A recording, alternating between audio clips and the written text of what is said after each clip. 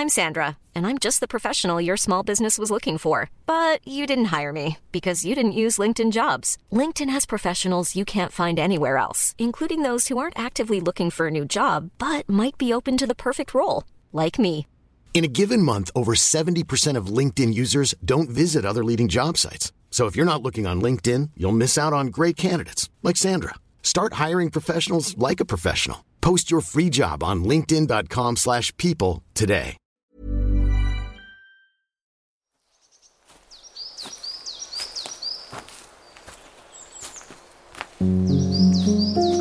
These guys are badass at Frisbee. I love it, man. See what I mean? Yeah, it's so cool. Overarm throws. Techers. Oh yeah, they have got the technique for it. They like doing it when you kind of float it back and things. Like chucking it like that. And how about that as a little study group there? Yeah. That's such a nice thing to do. Just come over from... See, well, so much of my work now is trying to adapt how we see this very rigid, traditional academic way of learning to ways that you can actually incorporate nature, movement, being outside, you know, and actually food is such a big part of a life as a whole, whether you want to be successful in anything in your life, that I think we should actually be teaching about food in a pragmatic way at school.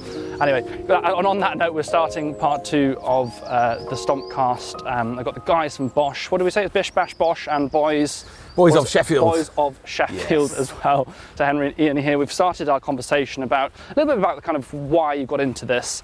I'd really like to dive into now how you develop the skills in terms of on-screen presenting, you're mixing in creating food, making it engaging, and kind of what you've learned over the last 5, 6, 7 years. I've actually started a new series on my Instagram called I Hate Cooking. Oh, and amazing. I called it that because I was getting really frustrated with cooking. I was like, I'm busy, and I hate cooking. Then I was like, maybe I should make a series that kind of simplifies it from a perspective of jokingly and having a bit of fun about the fact that I hate cooking. And I've done 4 videos now, and the one we just posted today actually was a vegan poke bowl, which I absolutely loved. It was so tasty. And actually, in the process of me creating these videos, I've gone, oh my God, like plants are actually really tasty, and there's so many tasty plant foods you can have. Chippy's Henry's dog is here with us. She's very friendly and saying hello to everyone as we go by through the park. She's making sure everyone gets a dog kiss along the way. She's a good girl. So I mean, I've just learned so much from the process, and I'm at the start of making the content. So it's very useful for me to hear this and be very self. I'm getting top tips from the pros now about creating good food content. Great. Yes. So how have you found the process? Like, what have you learned along the way? So we've been doing it for 7 years. And at the beginning, we were just very much home-taught cooks. You know, we had our meat-based recipes that we knew really well. We loved to cook, but that was it, you know, no formal cooking education. But in the process of making these videos, which to begin with were very much just hands in pans, I love that. we pretty much ended up cooking daily, you know, and when you cook every day for 2 years on camera, you get pretty good at it. Now, 7 years later, I'd say, you know, we've got a pretty formidable cooking technique. We've made everything from, you know, bread to pastry to, shall we say, meats, but they're actually plant-based meats, and we're absolute masters at cooking vegetables. So I think for actually just cooking and honing your cooking skills, cooking daily is a great place to start. And you do have to go through this learning curve when you start cooking plant-based. But I would say cooking on camera is a bit of a different skill if you're actually talking to the camera. As were you talking on camera in your videos? So in the videos we've started doing, we've tried to kind of make them a bit of ASMR. So I just say at the start, like, I hate cooking, vegan poke bowl edition. And then it's just like the chopping and the cutting. Because I thought, you know, like I talk a lot about mindfulness. I thought, actually, I can show a bit of cooking. And also I hope that it's just quite, there's something, the sound of cooking is beautiful. And it's all the senses. It's like, I really was thinking when I was recording and making these videos, like, it is such a mindful process. You got sight, you know, smell, taste, hearing, touch. You're actually engaging all of your senses, which is actually probably why so many people talk about, you know, cooking being really therapeutic. And I thought I'd try and get that across on camera. And I think you guys do that beautifully as well. You know, just kind of this thing that actually doesn't have to be a chore, perhaps, if you make time for it. I mean, listen, if we're talking about the impact that cooking can have on someone's mental health, then seriously, I just think that cooking is one of the best things to focus one's mind and the sense of achievement that comes off after a relatively small amount of work is really, really therapeutic. It's the sort of thing, if people don't cook very often and they've got like challenging mental health, if they start cooking more, I would suggest that it could be a really, really good way to sort of bring some positive energy into their lives. It certainly helps us out massively. I mean, it's just so good focusing your energy, getting better at something, learning new techniques, and always having something tasty to eat at the end of the process. And just looping back to cooking on camera, it is really a skill. You know, we've also done lots of TV. We had a TV show on ITV called Living on the Veg. We cook on, TV every time a book comes out, and that is another level of skill, I guess, and performance. Really, the only way to get used to that is to start and to practice. We did have a little bit of on-screen camera training at the very, very beginning. But I guess probably the most powerful bit of advice we ever received is just imagine the camera is your friend and that you're talking to a good mate. And actually what you can also do is picture a specific friend that you have quite a good rapport, quite a chill way of interacting with, and try and imagine that camera or that mobile phone is that person, and you'll come across a bit more natural. And it's kind of another great bit of advice I was given as well: capture, don't create. So the idea of rather than trying to make for the camera and trying to create something and really kind of putting so much stress and energy, I need to create, it's just capture what you're doing. That's nice. If you're cooking and you're making a nice meal, you're actually just capturing the process of doing that. And I found that quite, especially for anyone who's starting out with a camera, maybe a YouTube in their home or whatever, it feels like you need to switch on to YouTube or switch on to, and actually people want, more than ever probably now, they want authentic content. That is quite clearly the way things are going. Even if you look at advertisements, the days of the big TV adverts and big budget adverts on TV are probably gone. Largely. It's now much more about authentic storytelling, narrative, kind of there's a lot more simply shot stuff, really. There's a lot more sincerity comes from authentic content, and people they can believe it. And this is why there's so many really talented micro influencers popping up, and especially in the food space all over, because everyone's got a 4K or super high definition camera in their pocket, literally, because of the phone. Literally. All you need is a decent recipe, colourful ingredients, decent light, and a well thought through process, and just a good creative eye to capture the things, like you say, that you're doing at that time. I think that when it comes to the actual content creation of videos, one thing that we've tend to do is front load the video with the most interesting parts of the process to sort of get people in. So they're like, "Ooh, that looks really interesting." And then once they're in, they usually stay in. And if they stay in, that's great, because it means they're going to learn something and hopefully go ahead and cook it at home. Yeah, and another tip for anybody who is, creating content, whether that's food or, any other type of content, is just have that rigor, have that daily persistence, and, show up and do it daily.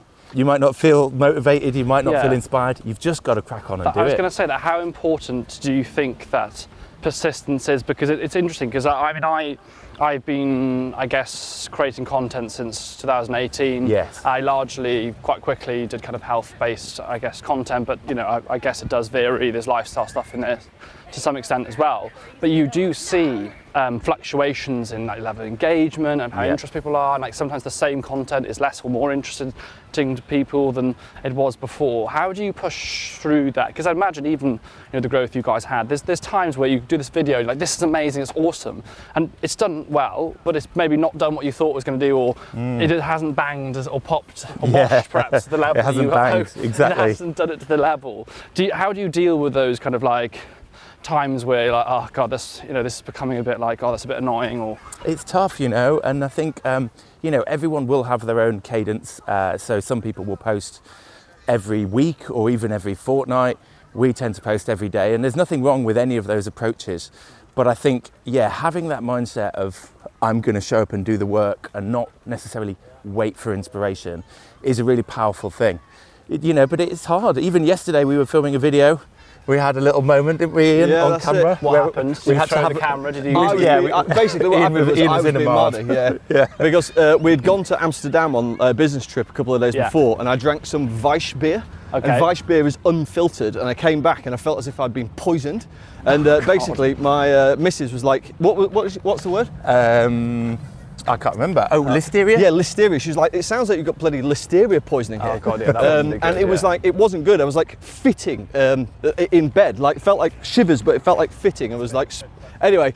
So that happened, and then the next day we had a really important meeting in the morning, and then we cracked on with this video filming, and I was just like not in the right headspace. And Henry gave me a bit of a pep talk, saying, "Listen, man, we need to do this right now." Came back, and it was better. Yeah, it was fine. I think it's quite helpful having two of you, because you can, help each other out. Although sometimes it has its difficulties, it does definitely help having someone to kind of bounce off. I think it's a really interesting thing I'd like to ask about. How do you find being a duo? And obviously, it's quite clear that you've been, even from actually spending a short amount of time with you, you're very comfortable with each other. You know each other clearly very well. You've probably seen the good and bad in both of you. Yeah. How do you find that being like the centre point of everything? Because it does, you have become this a duo, if you like. You're kind of the Ant and Dec, if you like. Well, Plant and Deck. Yes, I got to take you everywhere. So is that overall a good thing? What are the kind of pros and the cons, I guess, of working as a team? I think the cons are, it can be challenging, and anytime you're setting up a business with somebody or setting up a channel or whatever it may be, it is like a marriage, and marriages can be fraught with issues. But I think that's really the only con, and obviously I suppose you're sharing any salary requirements two ways, which also is an impact. But I think on the plus side, whenever we turn up into either a difficult meeting or a TV shoot or radio or podcast or go on a business trip, it's always easier because there's two of you. And you can sub in for each other if needs be. If one of you's feeling not quite as sprightly as the other one, the other person can take the lead. And like yesterday or whatever. Yeah, like yesterday. So I would say there definitely are more pros than cons. Life is full of awesome what-ifs, and some not so much, like unexpected medical costs. That's why United Healthcare provides Health Protector Guard fixed indemnity insurance plans to supplement your primary plan and help manage out-of-pocket costs. Learn more at uh1.com. Millions of people have lost weight with personalized plans from Noom. Like Evan, who can't stand salads and still lost 50 pounds. Salads generally for most people are the easy button, right? For me, that wasn't an option. I never really was a salad guy. That's just not who I am. But Noom worked for me. Get your personalized plan today at Noom.com. Real Noom user compensated to provide their story. In 4 weeks, the typical Noom user can expect to lose 1 to 2 pounds per week. Individual results may vary. The thing is that I've created a team around me, perhaps not in the front-facing sense, but I've got a real amazing team, and you need that, because I do think that when you're trying to achieve any challenge, it's much easier when you've got the motivation of other people around you. On a day like you said, where you're a bit like, I can't be bothered with this. Even with the best will in the world, doesn't matter how motivated you are, you can have days you're like, oh God, I just, I don't care today, I just want to go back to bed. And having someone to say like, no, come on, we can get through this, or maybe just carrying the energy for the day, it does make a big difference. And perhaps even regardless of whether someone listening is thinking about doing content or whether it's actually a business venture or whatever it might be, I do think even though there are pros to doing it yourself, maybe you get more autonomy, like you said, there's financial reasons, perhaps the benefits of having someone on your shoulder who really cares about something as much as you do, who cares about you as well, importantly, and will have your back is kind of priceless, it feels. I don't know.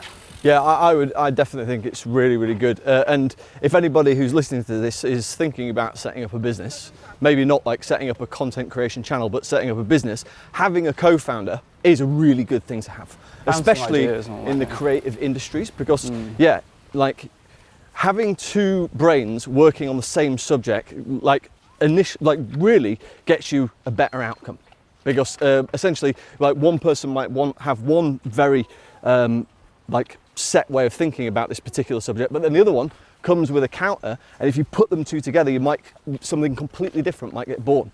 So it's having someone else to work with is excellent.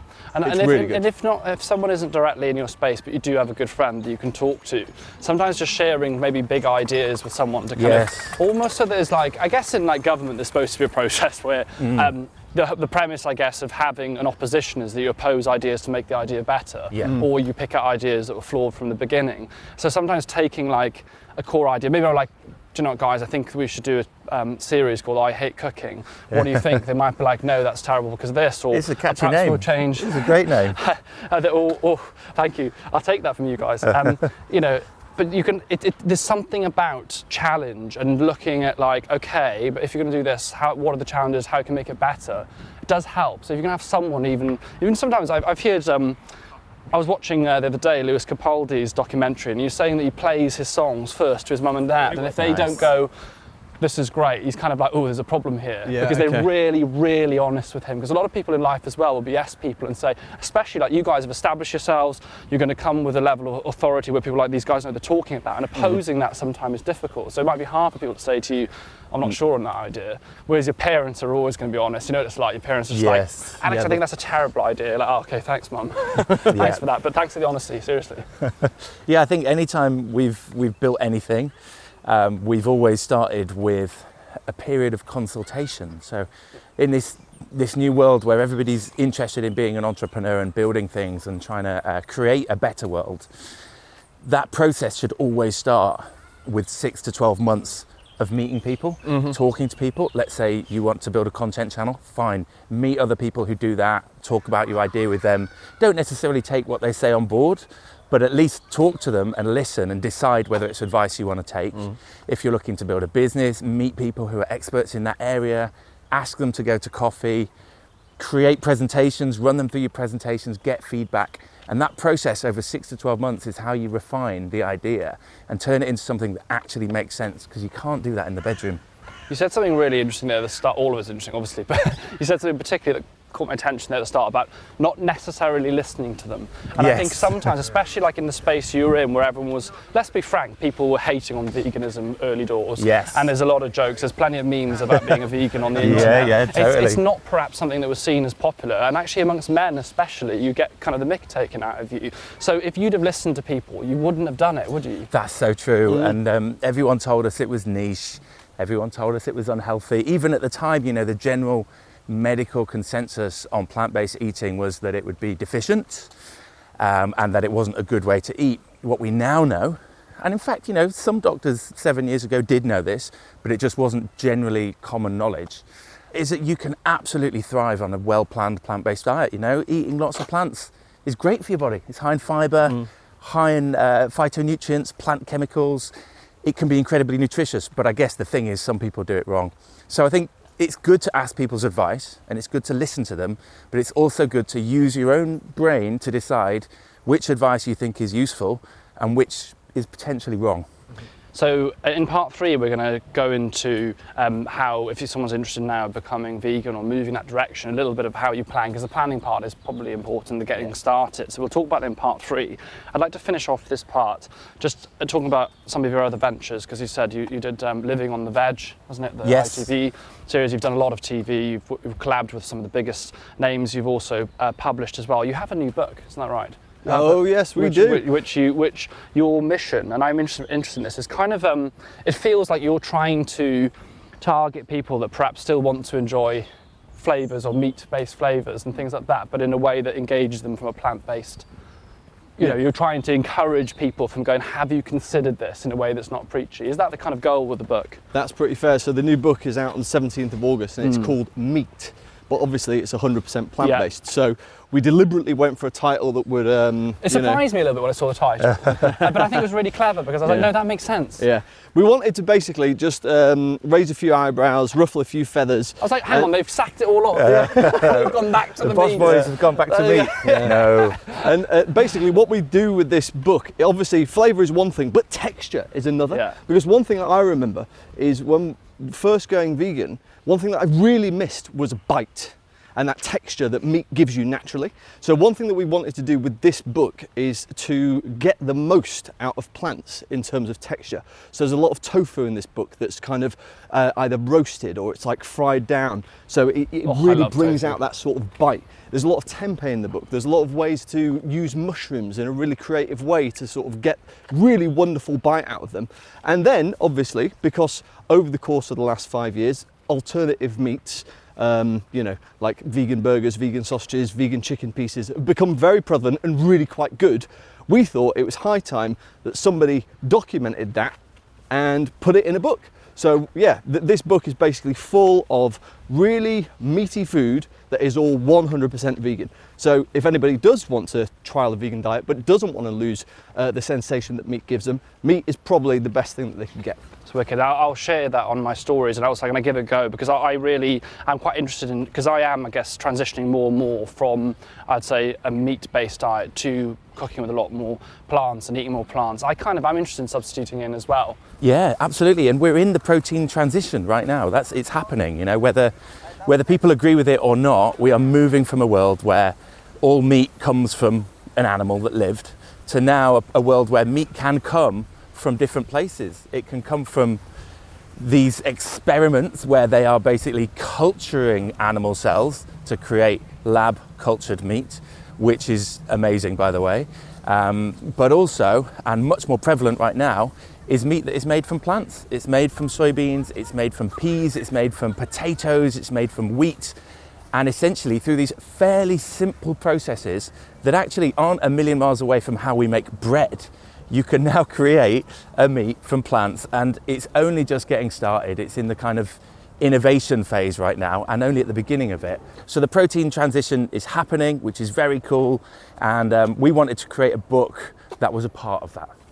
There's definitely still a fair amount of skepticism and I think worry about meat alternatives. Are they safe? What are they made from? Is it all lab? You imagine scientists in a lab dropping droplets of different things and creating things in petri dishes. You know, is some of that fair? And like, how can you reassure people that actually it's safe, it's healthy, and it's actually a great alternative? So a person that we know very well, who we occasionally go to the Houses of Parliament with to go and talk about climate labelling on food, talk about plant-based food, shared with us that actually that phrase ultra-processed was focus grouped by meat lobbyists. So it's really interesting to think about the phrase ultra-processed when applied to plant-based food and how it scares people and makes them think that this new food is inherently risky. Just like maybe mobile phone signals 20 years ago, everyone was afraid they were going to give us all cancer. You know, of course, there's one ingredient called methylcellulose, which is often used to bind these plant-based meats together. And that is a semi-synthetic product, and that is a synthetic ingredient. So that scares some people, and of course it's not as natural as eating an apple or eating a banana, but at the same time it's widely used in food. Methylcellulose is used in ice cream, it's used in some hummus, it's often used in bread, and we don't get up in arms about these other products that we buy in supermarkets. So products which would be considered normal in everyday foods, the minute they go into a plant-based food, they're considered ultra-processed. Whilst we do agree that the best thing you can eat is plants, vegetables, fruits, whole grains, natural foods that are in their raw form, that is absolutely the best thing to eat. But in this world we live in, we do sometimes buy a thing that comes in a pack, and it isn't worse just because it's plant-based. So I think there's a little bit of unnecessary hype around these products. But what I would say is just get used to reading the label, looking out for things that are too high in saturated fat, whether or not it's a plant-based product. Try and avoid things that are absolutely jacked full of saturated fats, and just start to read labels, because that way you'll be able to make better choices. We were actually quite lucky because very recently we visited a huge plant-based meat factory, right? And they make their plant-based meat, the raw substance is fava beans, okay? Fava beans is broad beans. And what they do is essentially, you'll grow the fava bean plant, you'll let it grow, and then they'll let it die, and then they'll let the fava beans dry out naturally, okay? And then they'll take a combine harvester and they'll harvest up all of these beans. Then the beans get dehulled, And then what they go is into this big machine, which is essentially like a large hadron collider, where they whiz round the beans and they just like pummel them into a powder. And then this machine separates the carbohydrates from the proteins, and the protein is the raw substance of what plant-based meat is. So as Henry said, it's exactly the same as the process of making bread.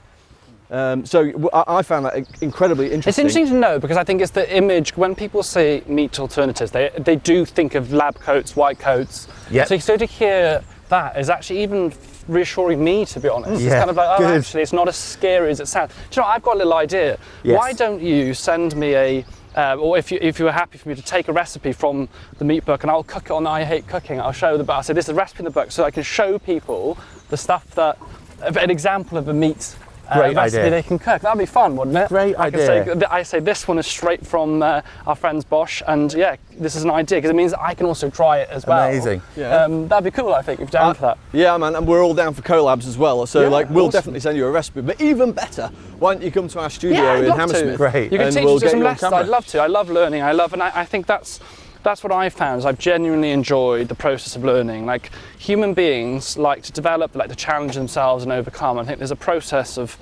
doing that, and it's just an accomplishment to feel that you're getting better, even though I'm only starting out, really. It's really, really good fun. Guys, thank you so much. That's the end of part 2. Just to finish on letting people know, where can they get your new book and when? You can grab our new book, Meat, on the 17th of August, but actually you can pre-order it right now.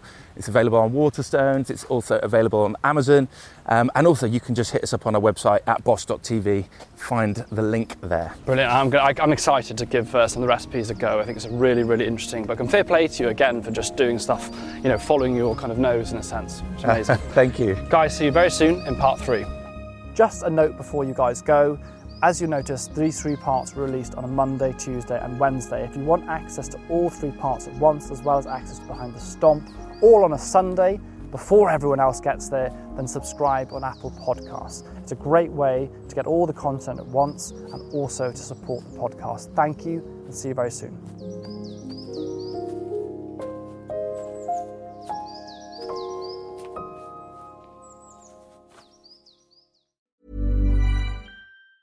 Planning for your next trip? Elevate your travel style with Quince. Quince has all the jet-setting essentials you'll want for your next getaway, like European linen, premium luggage options, buttery soft Italian leather bags, and so much more. And it's all priced at 50 to 80% less than similar brands. Plus, Quince only works with factories that use safe and ethical manufacturing practices. Pack your bags with high-quality essentials you'll be wearing for vacations to come with Quince. Go to quince.com/trip for free shipping and 365-day returns.